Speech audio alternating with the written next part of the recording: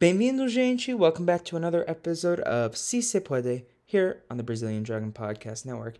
Now, apologies if my voice is a little rough today. I did a full day of tours, and my voice is a little shot because of that. But I'm so excited to introduce you all to this amazing episode that we have here today. Now, I was joined by the lovely, wonderful, talented Marissa Garza, a podcaster on the Post Show Recaps Network, currently talking about the Netflix show You. Now, actually, Marissa and Latanya's podcast is the reason I started watching this chaotic show.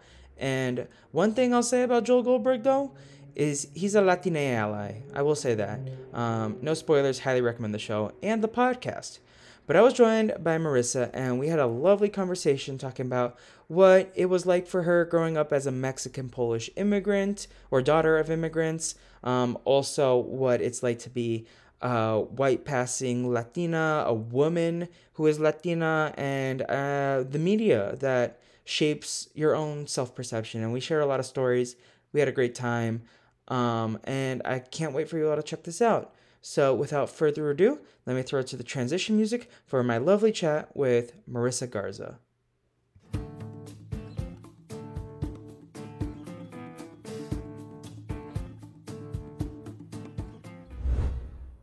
Hello, everybody. I am joined by the wonderful Marissa Garza. Marissa, how are you?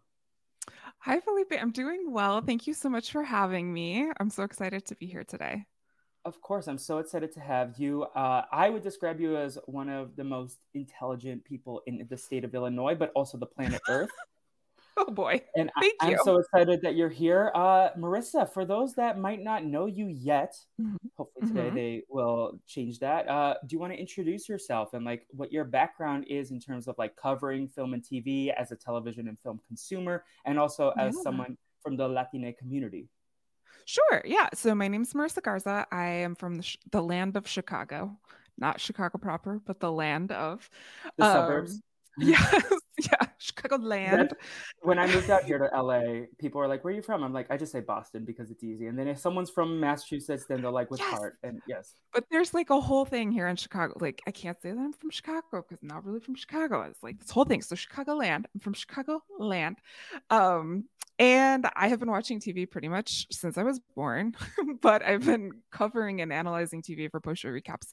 Most recently, in the past year, I've covered things like Wednesday, Cobra Kai, currently covering You. It really allows me to have like a community experience with watching television. And I always got in trouble when I was a kid for watching too much TV and then talking about it too much. So now that I get to do that, it kind of works out for me.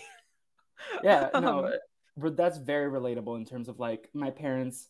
Like there was always a different phase of my life where my mom was like, "Why are you watching this?" And like as I grew up, it would change to a different show. But like I've always been in love with television, and I can tell just based on like our experiences in the community of post show recaps that you very much are similar. yeah, I like to. I see television as like community storytelling, and it's fun to share stories with people. So Pusher Recaps gives me a great place to do that, and the internet at large. But it's nice Yeah. to have a little corner of it there. In terms of my involvement in the Latinx community, I am half Mexican. My dad's side, my dad is Mexican, my mom is Polish. So one of the things that I have always had trouble with is kind of like identifying with my Latinx side. It's definitely like a calling within me, but one of the things that I've experienced is I don't fit fully in one group or the other. So it's actually like television and media that's really my gateway to exploring that part of my identity. Yeah, no, I can empathize with you very much because if you're from Chicagoland, I'm assuming the suburbs were probably a little bit more white than Chicago itself, similar to Boston. I grew up in a suburb, pretty white suburb, And I often had a hard time figuring out my own identity because I'm very white passing. I also have Yep. like Middle Eastern, Brazilian culture in me. My grandfather side of the family is Lebanese, and they were immigrants to Brazil. So it's like this whole like I don't know how to identify. And TV sometimes was the first introduction to some of these concepts that are foundational to who I am as a Latino here, especially now that I'm out in Los Angeles pursuing a career in film and TV. So I feel like we have a lot of similarities, but also we have different stories, which is why I'm excited to talk to you. And also, let me just say, you are one of the trailblazers in the Jenna Ortega cinematic universe, and she Yeah, is one of the Latinas to watch these days, she is. covering Wednesday and you. So I'm Well, excited we're to like see best her friends at career this evolve. point, right? Yes, we love Jenna Ortega in this house. Excited for Scream 6. I think that's her next project that's coming out. So I'm excited to see this young Latina trailblazer who's also like super supportive of her community based on everything that I've read about her. She's like super um, in it with us in terms of like looking for progress and trying to see more Latino stories Hmm. on screen. But Marissa, Hmm.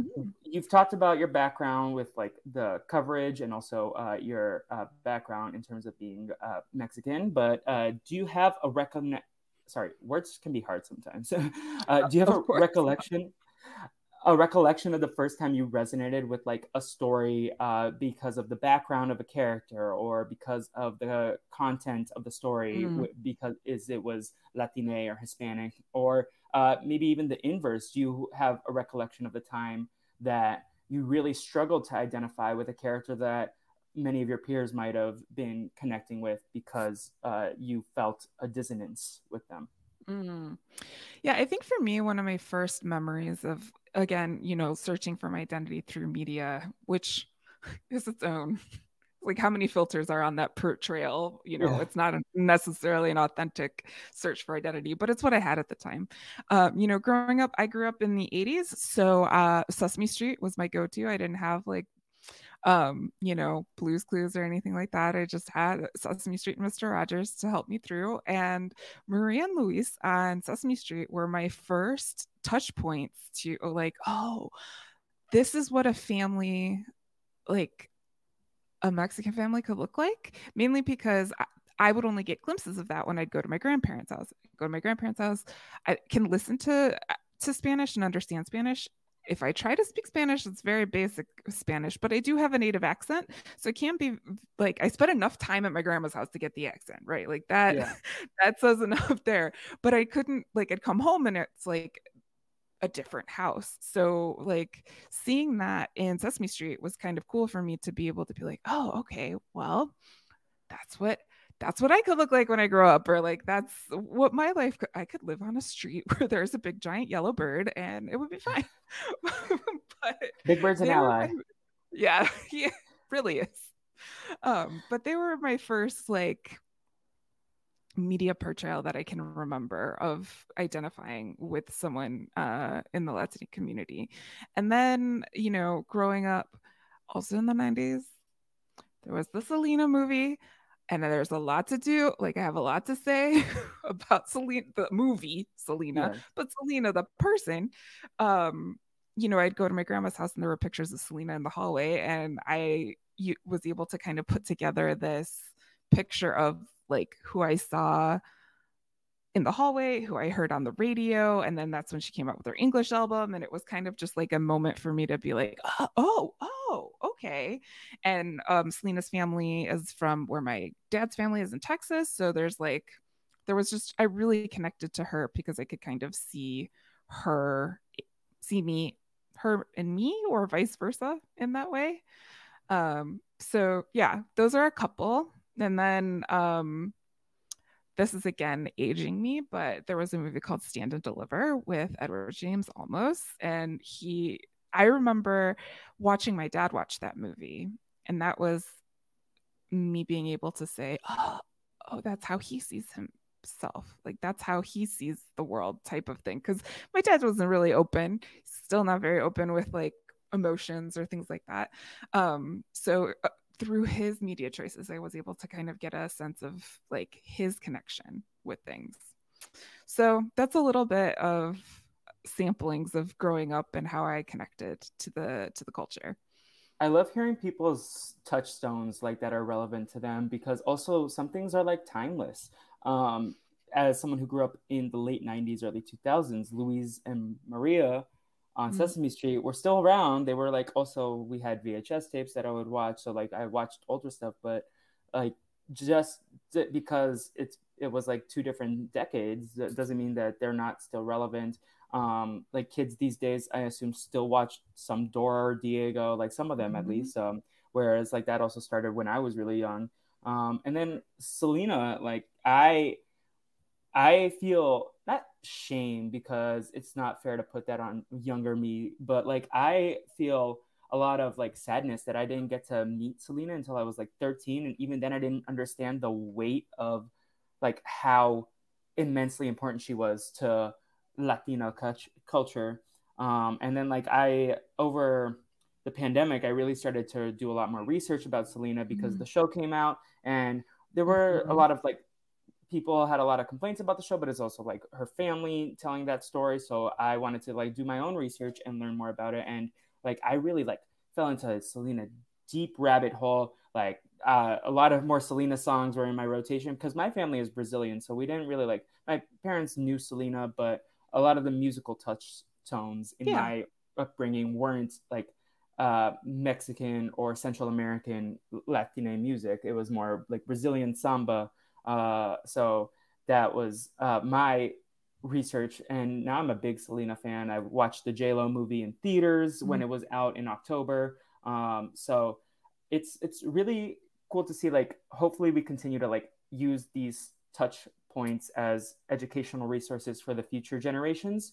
But you're not the first person to mention Stand and Deliver on this podcast. I believe Lyrica also mentioned that movie when she was here.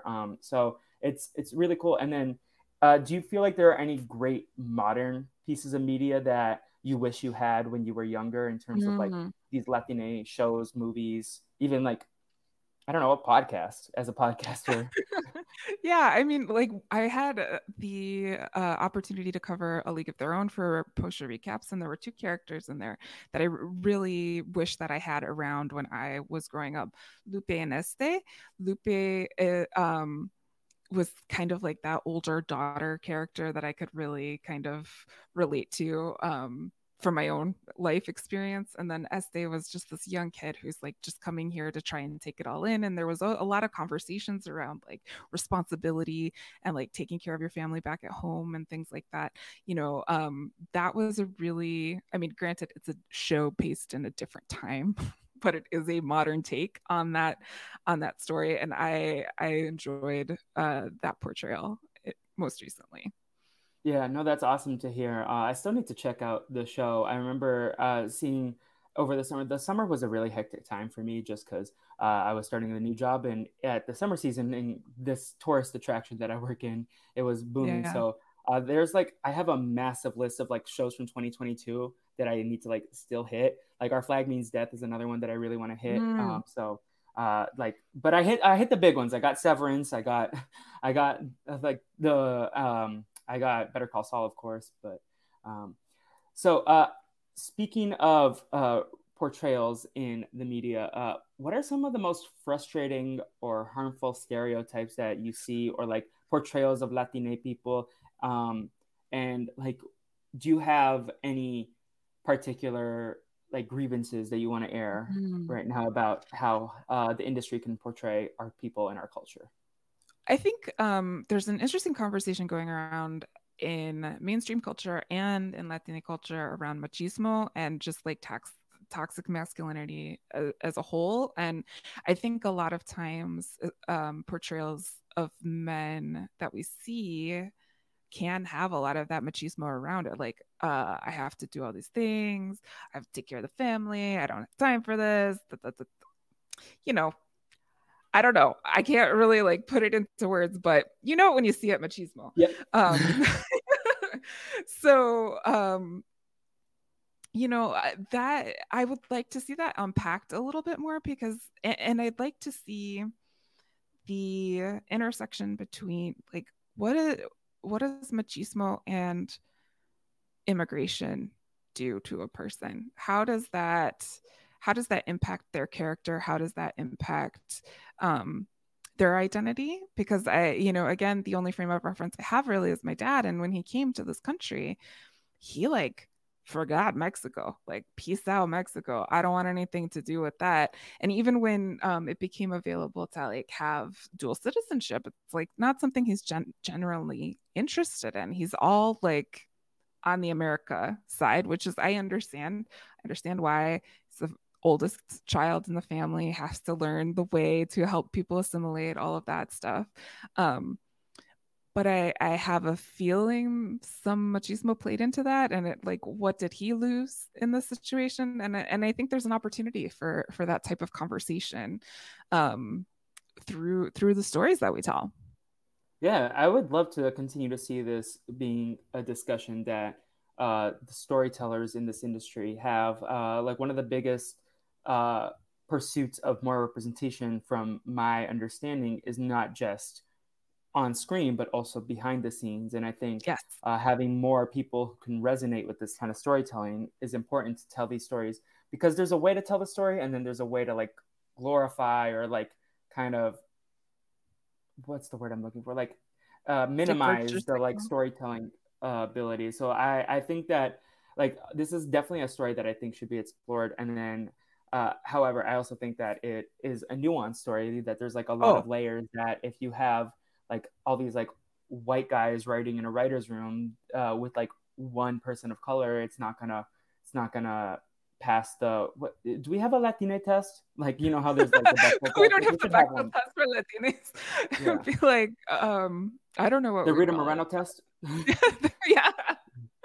which How many I Ritas are love her so much. Like, I'm so glad she's in this new 80 for Brady movie. I was actually listening to the podcast earlier today. And I was thinking, oh, if only we were doing that podcast that we did for the patron feed about based on a true story, because that would bring up 80 for there? Brady.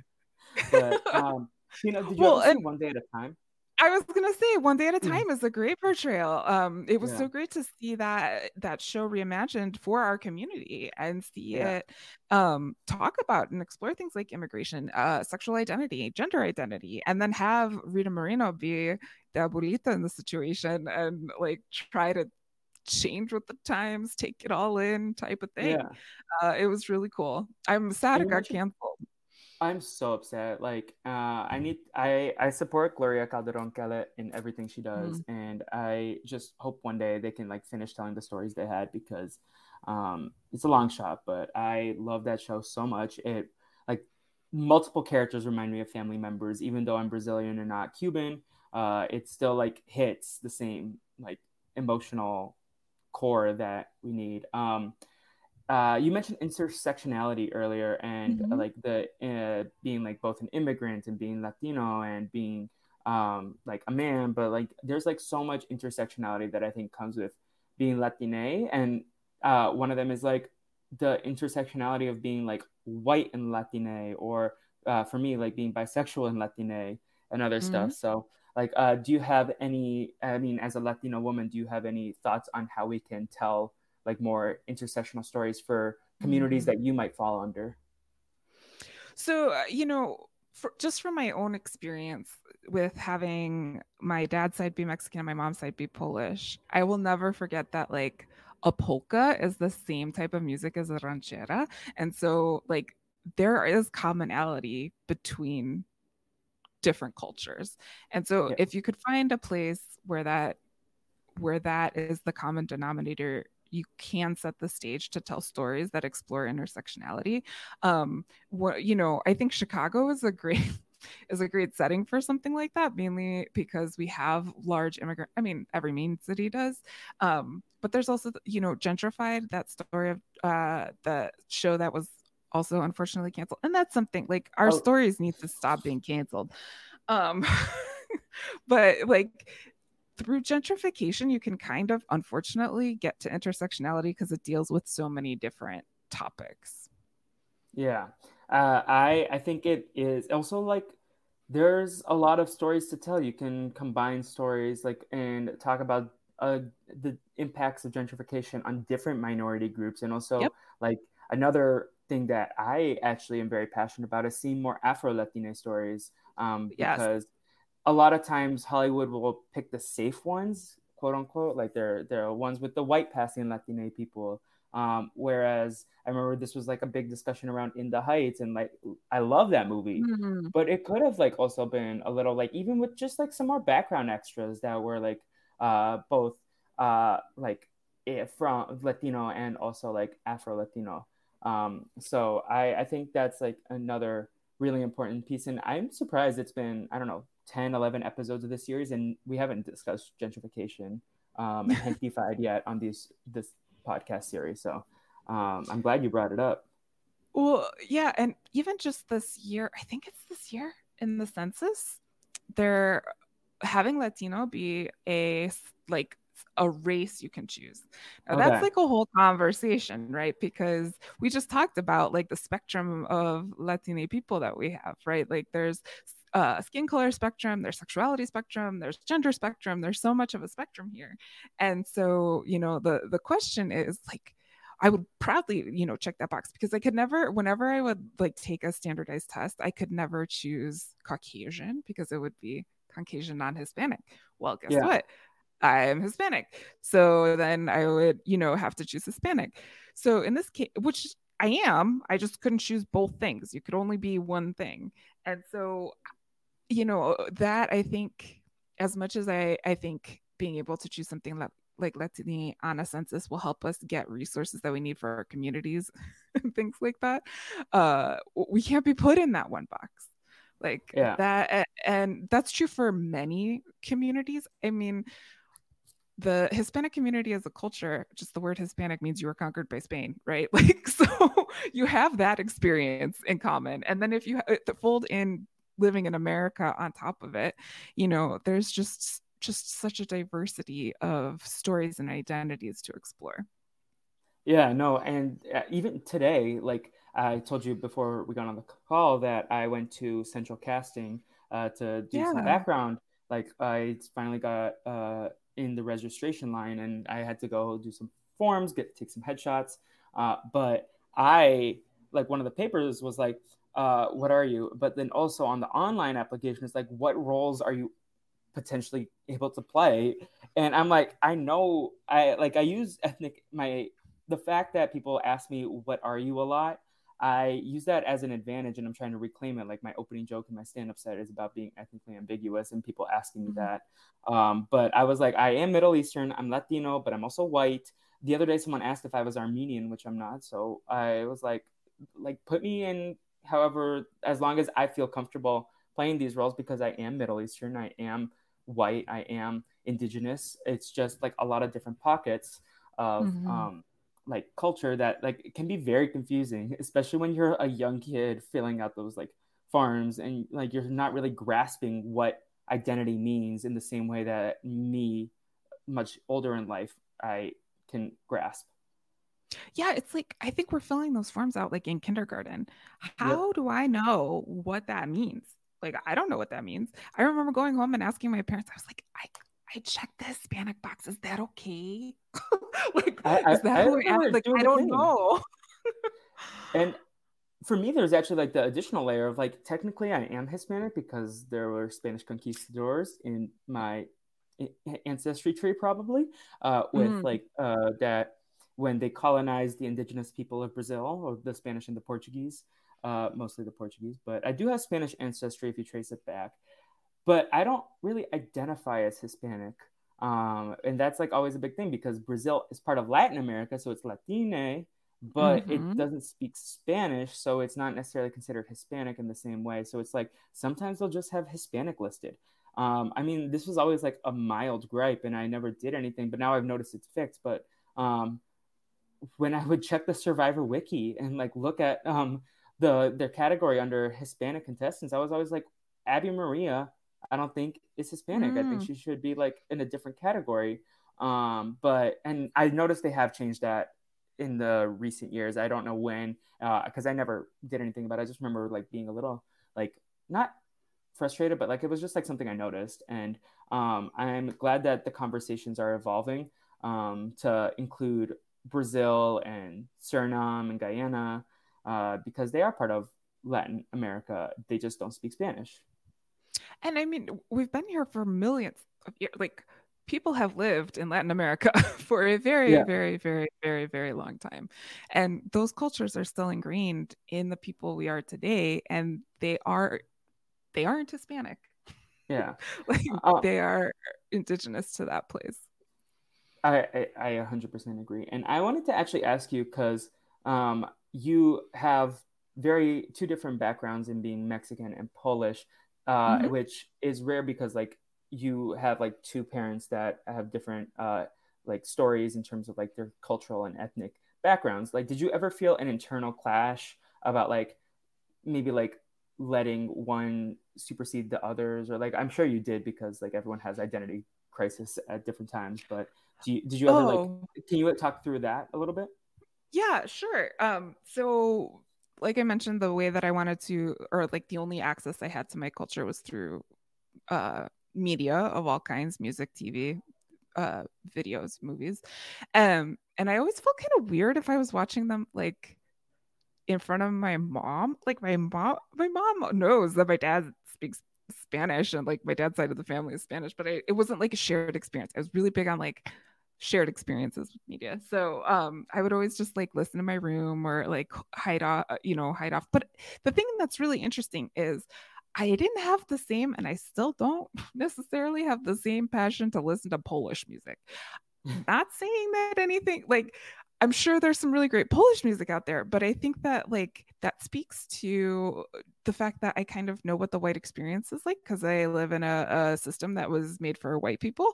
So I know what that is. And I don't know that much about, the other side of my heritage. So I lean more into figuring that out as opposed to the Polish side of me.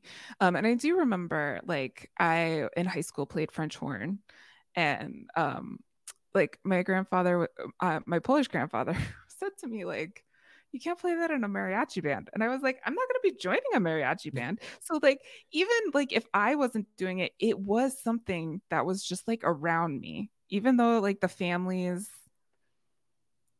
like got along, like we couldn't Yeah, like become one family because of that. And I was always aware of it because I was kind of like straddling in the middle. yeah, I was the first granddaughter on both sides, still I'm the first granddaughter on both sides. So I felt like a responsibility to like try and mesh the two families together. And then that just came to a point where I was like, well, you're adults. yeah. Like you do you. Yeah. Yeah. I am sorry that you had to struggle with that, especially like when you're growing up, when you already are trying to figure out your place in the world, to like have to feel like you're straddling two different sides of your family, and like there you might have to walk on eggshells surrounding like, am I too white for my Mexican grandparents? Am Yeah. I too Latina for my Polish grandparents? Like that must be very hard and exhausting. So Oh, I thank you. but I also do want to meet Multiverse Marissa, where she is in a mariachi band. That would be fun. I mean, like Yeah. I would like it. But yeah, I mean, and French horns could totally be in a mariachi band. Like also Yeah. like that's a whole thing. Like there's female mariachis now, and I was like, holy, like there's a whole world. See, I still get excited to try and find Yeah. things. And that's like also something about like Latina culture. You talked about the machismo, but like I'm excited seeing like the doors being broken down, the glass ceilings being shattered in like smaller Latina spaces like mariachi bands, and other like historically masculine activities in these cultures and customs. So it's something that I look forward to seeing more of, and hopefully it just comes soon rather than later. Yeah, But yeah. so I know you watch Survivor because you mentioned it on a couple of podcasts. I don't know your Mhm. history with reality TV, but I know you're mostly focused on the scripted side. But are there any Mm. examples of like reality experiences with Latina culture, or like Mm. whether it's positive or negative, that you wanted to highlight? And like do you watch any other reality shows besides Survivor? Survivor's my main one. I did watch some Okay. Love is Blind. Okay. Like, if you want to count that as reality TV or I don't not think is it's up to you. probably healthy. It's probably not a healthy reflection of No, Latina people on that if they are of on that people show. in Of general. people, I okay. just I just think It's its own Yeah. thing. But I'm always intrigued by like the experiments part of it. Yeah. In terms, I watch Amazing Race from time to time. Okay. Yeah. I'll Well, that watch. they go to Mexico every once in a while, so They like that might be like fun for you. I my sister and I do talk about going to on the Amazing Race and going to Mexico. I have not been to Mexico either, so Ooh. that's something on my to do list for sure. But I'm assuming you want to do like the more culturally, like cultural exploration, not just like go to Cabo for a week, which I mean Oh, sounds nice, but you probably want to like sounds learn about great. it. But no, like if I want to go to a resort, I'm fortunate enough to live in a place where there's many choices. Yeah. But I would like to go see, where my family's from and then go to Mexico City and that's one thing that my dad brought up too, like when he went to Puerto Vallarta for work, which is just weird, but he went there and he's like, it's such like a bubble situation where there's the resort and then you like turn. He's like, I went for a walk, everyone else was staying in the resort, but he wanted to go explore, and there's just so much poverty around it. And so I said, if I go to Mexico, I won't put my money there. I Yeah. will put my money in other places. And I think, that's a larger conversation that everyone's having around tourism and whether, it's a good thing or a bad thing. But it affects White Lotus people. season 4, Puerto Vallarta. Yes. Yes. I'll go. I'll be there. Yeah. There's also like such an interesting conversation because I know it's also like a very like big spot for gay men specifically. Like they love Yeah. going there, so I think that's like an interesting conversation about like tourism and specifically like the tourism industry in Mexico, and in like these Caribbean islands as well, like where a lot of people go for like these big bashes and then leave, and then like you said, the people around are the ones more impacted by the tourism department and the industry there. So I wanted to ask you also, did you like ever like what would you like to see moving forward in terms of like stories? You mentioned machismo, but is there anything like about Mm. like that is it could be something small, it could be another big topic, or like uh maybe like more I would, uh yeah. I would like to see like stories start out where someone isn't a janitor or a cleaning person in general. Not saying that those people don't have stories to tell, but there's like we've talked about the diversity of people and experiences to choose from. I would also love to see, because I think this is another topic that can be kind of brushed aside within the community, is see more LGBTQIA stories for the community, because I think there's just so much. We need that in general, but within the Latina community, we could really have a really good healing moment. yeah, I think because there's like if a we lot of like if we did that. Catholicism in like Latin Yes. cultures that like when religion and queerness sometimes don't like intersect well, like in terms of like family stories. But that's why when you mentioned Brita Moreno and One Day at a Time, that was like super empowering to see like there are people out there that like are accepting, but like also it is a big thing, and it also falls back under the machismo category of like how does queerness affect that. So that's why also it's disappointing to see a lot of these queer Latina shows end up getting canceled. Like I worked on Promised Land, which had a one Yeah. season run on Hulu. You can't even find it on Hulu anymore. You have to buy it on iTunes. Hulu striked Oh. it, which is so disappointing because I would just like it was a comfort show. I watched it like just on loop because it was like oh it was like really good. I thought like, and I know I'm biased, but I had a great time working on it and I had a great time watching it. But there was multiple queer characters in it. And it was just like, okay, that's another queer Latina show that was unceremoniously like axed. And Yeah. it's like And a formula that people would like because it's basically Latino Succession, but mm, it just wasn't given a chance. well, I wish I because it was on ABC, right? It Like, was on ABC for the first 5 episodes, but it was going up against the Olympics and at 10 p.m. on Mondays after The Bachelor. So I think it had an uh, uphill climb to start. And then yeah, it got but they had a pushed to choice in Hulu for that the second too. half. Yeah. Like, set us up for success, you know? Yeah. Like, Um, are there any like I think big Oh, go ahead. Go ahead. Sorry. No, I was just gonna say, I think one of the things that I want to make sure is that we have more stories, because the otherwise our stories get told by like mainstream media. So then Yeah. otherwise the only narrative that's out there is um people come over the border, nobody Yep. knows what that means. Like, and so if we, fine, tell that story, tell a true story of what it means to come to America, tell a true story of why people are leaving to, you know leaving places to come here, and explore that story so that people have a more holistic view of the immigrant experience, and not just necessarily the immigrant experience of like two generations removed once we're here, because I think those stories are also important. But when it comes to changing the landscape that we're living in, we need to have more stories that educate people on our experience. I think Mhm. as much as it is important for us to see ourselves reflected in those stories as well. Yeah. Um, I I agree very much about that. Like it's important that we tell our own stories. Otherwise, there are often generalized or stereotypes, Mm-hmm. and there's not a lot of nuance given to those characters, and a lot of these characters end up being more two dimensional than their white counterparts. Um, so that's something very important. That's something I am aspiring to do. Like one of my like goals in terms of whatever I do with my career is to empower more diverse storytelling, especially like geared towards younger generations, because I think it's important to start with like empathy and compassion for all people at a young age. Otherwise, like they have to do a lot more unlearning, and it's easier to just learn something once.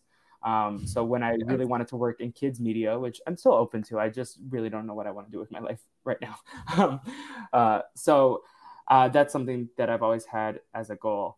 Um, in terms of like some people out there doing the thing, whether it's like actors, writers, directors, Mm. or other like people in the industry, do you have any people that really stand out to you that you really admire for their work in telling Latine stories or in the projects that they do? I think, anytime America Ferrera does something, I kind Love of pay her. attention. Yeah. I remember she came onto the scene in what was the name of that movie? That was really Real terrible. women have curves, right? Yes, Real Women Have Yeah. Curves. And she did that intentionally. Like that was, Yeah. and she's carried that through pretty much everything, even in Sisterhood of the Traveling Pants. Like she's like representing in Yeah. Even that her Disney Channel story as movie, Gotta well. Kick It Up. Like that's a Yeah. Latina story.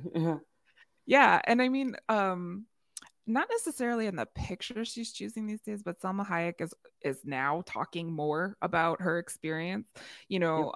which is cool to hear as someone who's been in the industry for as long as she has, and things like that. Wait, so you're There are claiming Magic Mike is not a Latino yeah, story? I mean, some ladies lived it. It could have been us. but I mean, she's speaking more in Spanish in PR things and things like Mhm. that, and that to me, I don't necessarily see her as like someone doing the thing, but it's kind of like the comfort level of her is like the barometer of how much she feels surrounded and comfortable enough to talk like that. Yeah. Um, and then like I'm really sad that, but Los Spookies, like That's why? so Why no yeah. more? but, like, I but mean, it there's was probably a so lot of reasons that we can talk about off air. Just I don't want to get but yeah, yeah. but it was so cool to see like that and Encanto. I mean, there's so much like Oh, I love magical Encanto. Yeah. realism like in our cultures that using it as a vehicle to like explore things like generational trauma or like just the human experience, I think would be really, really cool to see. And so Yeah. I wouldn't say I have my eyes on any particular person, but I am trying to see more of these type of projects Yeah. pop up into the zeitgeist, because I will like Encanto. It it had some sort of generational trauma tie into me. Like I could not stop crying, and I cried in Yeah. Coco too. Like Coco is its own thing, but like Yeah. Encanto, like really hit a lot of the cultural generational things that I I felt experienced. it. Yeah. It Yeah. was just like, why are you attacking me like so personally with this movie? Yeah, Like I I was love it, but I hate it at the same time. like every song, I was like, "Geez Louise, okay, Yeah. all right." Um, no, I would love to see more animated like musicals like for kids. Like Coco, you mentioned Encanto. I also love Vivo on Netflix, which was Oh, super yeah, fun. I had a yeah. great time watching. Like Lin Manuel Miranda, you can keep making these movies for me, and I will eat them up. Like I love these stories, especially like for kids to celebrate their culture with like fun and vibrant songs. Like the fact that we don't talk about Bruno is like the biggest Disney song makes me so happy because that's like a Latino guy did that. Yeah, Um, I mean, I think, if I remember my Spotify Wrapped, it was mainly Encanto. there was a lot of Encanto on mine, like Dos Oruguitas was up there too, not just, like Mhm. all the whole soundtrack. And I really wanted to go see it at the Hollywood Bowl. I know it's on Disney Oh, Plus now, but I really wanted to go. But I didn't want to go to a concert alone. I don't like going to concerts alone because I'm like, I want to vibe with someone. I want to like have yeah, fun and like share if the I'm experience. around natures. But um, in terms of you mentioned something. Oh, the magical realism with Latine stories. I think that's super fascinating and something that hasn't been super tapped into as well. Like in Brazilian culture, there was this show called Invisible City that my mom really likes on Mm. Netflix, but it's based off like Brazilian folklore characters. Kuka, you might have seen memes of her. She blew up on like the meme circuit like 6 years ago. She's like the little drag queen crocodile, as I call her. But Oh, like she is like a big character in Brazilian folklore, and I mean, we don't need more La Llorona movies, but like there are like these stories that uh, these tales that Latine parents tell their kids or that are part of their identity that I would love to see like more takes on in American media and more learning from these stories that you can like tell creative and innovative ways to share these stories to mainstream audiences. yeah, I mean, it's we tell other stories, why can't we tell ours? Yeah. Yeah, no, I'm excited to see what happens, but it's also like frustrating how slowly we end up making progress.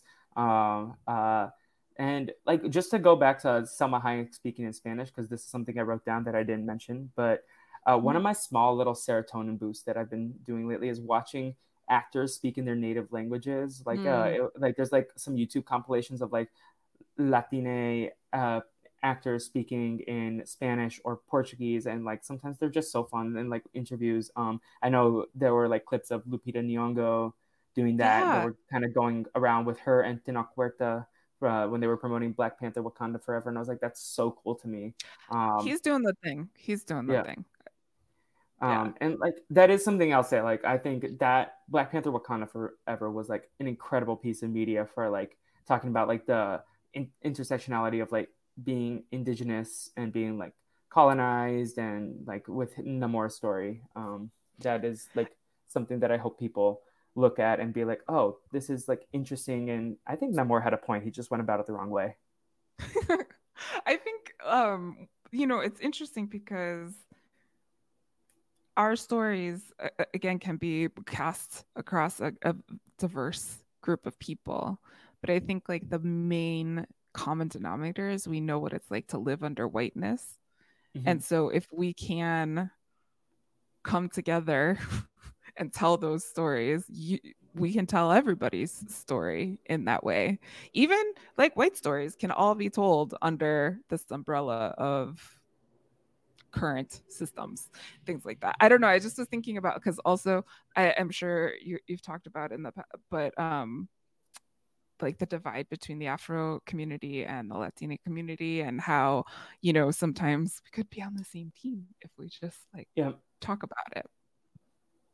Yeah, that's the thing. It's like there's oftentimes like some people like just like jump into things without really taking a step back and overlooking. And I feel like more respectful conversations about shared experiences, because there are a lot of like similarities. Obviously, not it's not like how we started this podcast. You and I have a lot of similar experiences, but we're not the same people. We have individual Right. stories, and that's like the same thing with like these like big like historical stories of our people. Like we have similarities, we have differences, but like at the end of the day, we just want to have the same level of respect and like the same treatment as our white peers.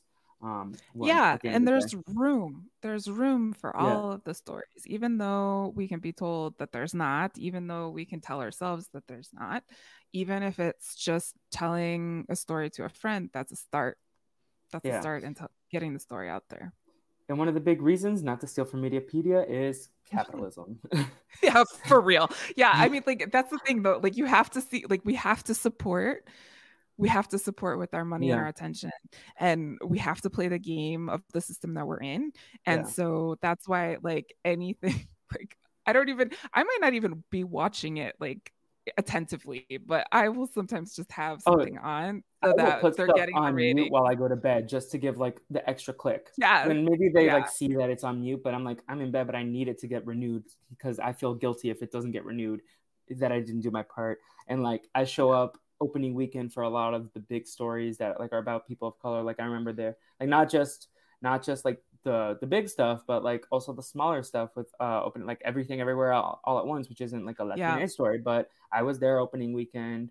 And I was just like, okay, we're gonna show up, and we also show up for our peers that are in different communities as well. Like I think that's important because we can't be asking them to show up for us if we don't show up for them. And I Right. think everyone's stories should be told also for your own learning experience. Like without some of the stories I've experienced, I wouldn't know as much as I do about like the difficulties of like certain communities, like especially like on Big Brother Canada, I've been watching, and like they do a really good job of talking about Indigenous representation, especially in the last few years, and being like First Nation. And I think that's like Mhm. something that, like, even watching global stories, not just American centric ones, are important to have a foundation of understanding where we all come from and all the different struggles that people can go through because of their backgrounds. Yeah. Yeah.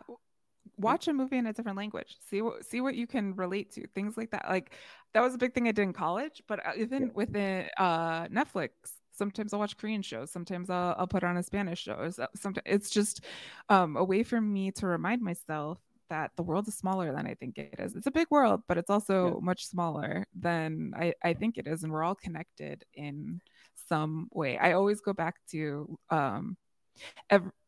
every like major religion or culture has like the flood story baked into it. Mhm. Like there's Noah and the flood, but then there's also Gilgamesh had a flood. And then, like, so Yeah.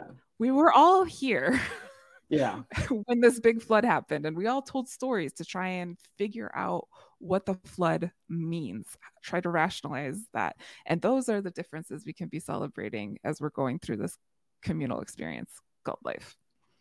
Yeah, celebrate each other because you have one life to live, and it's more fun to be around people that you can learn from. I think it's more fun to Yeah. be And around no, different cultures and learning different cultures. Like I love trying different foods, and that's like one of the big things. Like a culture is shared through food oftentimes. Mhm. Yeah, Um, and have the difficult conversations. mhm. Don't be like that's part of the work too. Not only do we need to show up for each other under capitalism, but we have to also show up for each other um, emotionally and have the conversations and answer the questions and ask the questions that need to be asked. 100%. Now, Marissa, is there anything that you have in mind that you want to share that we haven't hit? Any other thoughts? Mm. Um, and I'm sure if you're like, oh, I don't have any now, but then like as soon as we hang up, you're like, I wrote down, I have this. Oh, I just was reviewing my notes. I think, you know, I think the only thing I would say is your point about who's telling the story, I think is really important. And it's a good reminder that even if I see a Latina story, to look to see who's telling it, because Yeah, that will be the filter in which the story is being told. And yeah, so, you know, as much as I look to media, which is it's a dangerous position for me to be in, right? Like I yeah, am getting my cultural identity through the filter of a writer, a producer, an editor, you know what I mean? Like all of these different filters, I'm trying to search for something. So talk to people about what you're viewing, do the research in terms of who's making the stories, and do your like in a good way, do your own research. Like, you yeah. know, like find out, go to the library. And that like this is a pep talk to myself. Like, don't just take everything for face value. I But And you can always continue to learn like via the media. Like even myself, like I didn't realize that there were still like stories on Survivor that could impact me the way. Like I thought there was like no way a modern Survivor season could make me feel as emotionally invested as like when I first got into the show. But this last season, like just two random people living their lives playing this show, and Jesse and Carla made me feel so culturally empowered and like gave me like representation that I didn't even know that I needed at that point. Like I just know. I was like, oh my god, like hearing them talk about themselves and like just brought me back to like when I was younger and I didn't really have a ton of like Latino people to look up onto on TV. Like besides the Sesame Street people, it was like George Lopez show and then the Wizards of Waverly Place, Mhm. which didn't even have a full Latina cast in their Mhm. roster. Same with George Lopez, but uh, just to see like these two people like succeeding and thriving on this show was so exciting, and it was just super rewarding of an experience. And at the end of the day, spoilers, they didn't win, but I still think they came away like being what I will take away from the season. Yeah, they won my heart, that's for sure. They Yep. showed up, you know, full as a full human in that situation and didn't have to censor themselves. And And they were that was authentically cool. Latino, and which was super Yeah. cool. Like one of the Yeah. episode titles, I think, was like watching a telenovela or something. I was like, Yeah. that's iconic behavior from Carla and Jesse. And also Gio was on the season too, and he told a lot of good stories, but like he just went out much earlier, so we didn't get to see as much of his story as we got to see with Jesse and Carla. So I'm excited about them and like the fact that I got to experience that, especially when I was probably on the lowest point of my Survivor fandom right before the season started. I didn't even know if I was going to watch the Mhm. season, and then I put the first episode on. I was like, okay, I'm going to keep going through it, and then I was invested, and now I'm like back in it, like almost like that was the most exciting season to me in years, just because of like the personal connection I developed with these two people. Yeah, it makes a big difference when you can see yourself reflected. Yeah. Anyways, Marissa, do you want to start winding this down? Sure. Yeah. I don't have I went through my notes. I think we covered everything. Yeah. I think Oh, we the had a only other shout out I would put, there is one more. Zaleda on For All Mankind. Her okay. story is really good if you're looking Yeah. for a science immigrant NASA space story of a Latina Yeah. woman. Also, one other thing now that I have an example that like is relevant because you're on the podcast, but in one of the last episodes of This Is Us, we saw the Miguel Mm, flashback, and yeah. one of my favorite things that they did was when they had Miguel go into his job interview with David Mhm. DeLuise from Wizards of Waverly Place. um, he got interviewed as Michael because he sent two resumes in, and that always stuck with me since that episode aired, and I was really excited about the show doing something like that. Also, the show supports One Day at a Time, so we also love that part of This Is Us. Um, Yes. when Yes. they shouted out, so like that was something, and I wanted to bring that up while you were here that I thought of just now, because you covered That This Is was Us. yes, I did. But that was interesting because that one episode was like the most Latina story we Yeah, got out of the whole thing. But it and it Miguel was did there since it episode 1 or 2. yeah. Yeah. Yeah. He was there the whole time. Yeah. But what we got in that episode was really good. Yeah. Anyways, Marissa, tell everyone what Yeah. you're up to. And also, I like to Wow. ask people for a pop culture plug of something they are not covering. And for this series, I like Mhm. people to give me at least one thing that is Latine, but you can also shout something else out that might not be. Oh, Also, this is something I'm going to add this year. If you have any Latine dishes that you recommend people, like in terms oh. of food, let's expand people's palates. Hmm. And Okay. All right. So I guess my recommendation would be For All Mankind. okay. If it's something that I'm not covering, it's not 100% a Latina story, but there is a Latina storyline in it. Yeah. It's very relatable. It's very good. Um, it deals a lot with like immigration, but also like a woman being good at math. Like there's like a whole bunch of things it touches on in there. In Edward terms James of what, Olmos would be proud. yeah, you really would.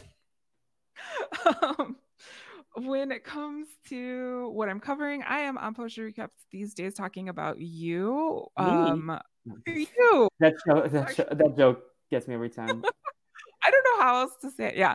Talking about You, the show on Netflix, with Latanya Starks. And we are in the start of season 4 coverage. Just if you're not familiar with the show You, it's actually split into 2 parts of the season. So we're doing our first part coverage and our second part coverage. So you can hear me there. I also just wrapped up coverage of National Treasure Edge of History, which it is very Latina centered. They talk about a lot of things, but maybe not in the best cohesive way. Oh, no. So I'm just telling you, like, if you want to hear things like Mexicans were there in Texas before America, like, because we don't really talk about that often. That is a space for that, but the story itself could be better. That's all I'm just gonna say. Yeah. About that. But listen, if we're gonna we want representation, we have to take the misses sometimes. It's true. Too. Yeah, and they actually like they put a lot of facts in there. They talked a lot about our history, but then also the main character is a DACA kid. And so you got to hear a little bit about her experience and how she always had a bag packed and that kind of thing. So they put the pieces were there.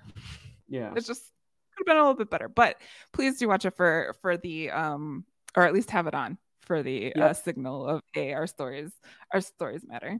And then I am covering Dear Edward as well, which is a story about grief on Apple Plus. So if you're interested in hearing about anything else I'm covering, you can follow me on Twitter at MarsBars, MarzBars. Thank you. Great handle. I'm a big fan. Every time you say, I was like, that was inspired. Thank you. And then in terms of like expanding the palette, the first thing that came to mind is actually like not very flavorful. But it's pretty it's just a sugar tortilla. So it's like something in my family that like we have after every meal or have with breakfast and coffee. You just make like a regular tortilla, but you put sugar in it basically. And it's a little bit thicker, but it hits the spot, and it's like the little hug that I need. That or tamales, but tamales are like tamales are their own. Everybody should know about tamales. Yes. But sugar tortilla is a Garza family staple. So I just will plug those. One last question, because I know you got around, but like, did your family ever do like blending food cultures between the Polish food and the Mexican food? Like, did you ever have any like Garza family recipes where they were like, let's take part of this dish and combine it? No, but I kind of do want to make like a Mexican pierogi now. It's like pierogies and empanadas are almost the same, but not really. Like one's boiled, it's like noodles and pasta. Yeah. Like it's like everyone comes to their own conclusions eventually. It's just different parts of the world. Yeah. I think like every culture. I used to have a blog called One World, One Plate, and the tagline was every culture has a tortilla, because every culture does have a tortilla. And so I'm really into finding those commonalities, or like every culture has a hot pocket. You know, like there's some similarities somewhere. But yeah, the family, in terms of my family experience, we didn't blend them as much as we could have, or we still can. So thanks for the idea. Opportunity. There's still time. The first post-show recaps thing that we're both at, well, I'll bring you something Brazilian, and then you can bring me something Polish and Mexican. You got combined. All right. Thank you so much for doing this, Marissa. I had a great time, and I'm excited for people to check this conversation out. Thank you so much for having me. I really appreciate it. And here's to telling more stories of ours.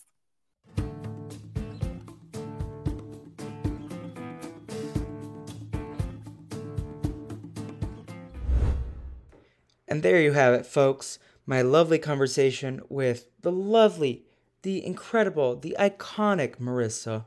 I hope you enjoyed that episode. I am very excited to investigate further the every culture has a hot pocket, every culture has a tortilla topic with Marissa in our private conversations. And hopefully, maybe she does like a YouTube channel about it. I would be here for it. The Marissa Garza Cooking Show? Sign me up. Anyways, I like to do my own Latino pop culture plugs, and Promised Land, as always, is going to be my MVP. But Mariel Molino, who was one of the stars of Promised Land, who I had the pleasure of talking to earlier on this podcast series, is currently on a project called The Watchful Eye, which is airing on Hulu.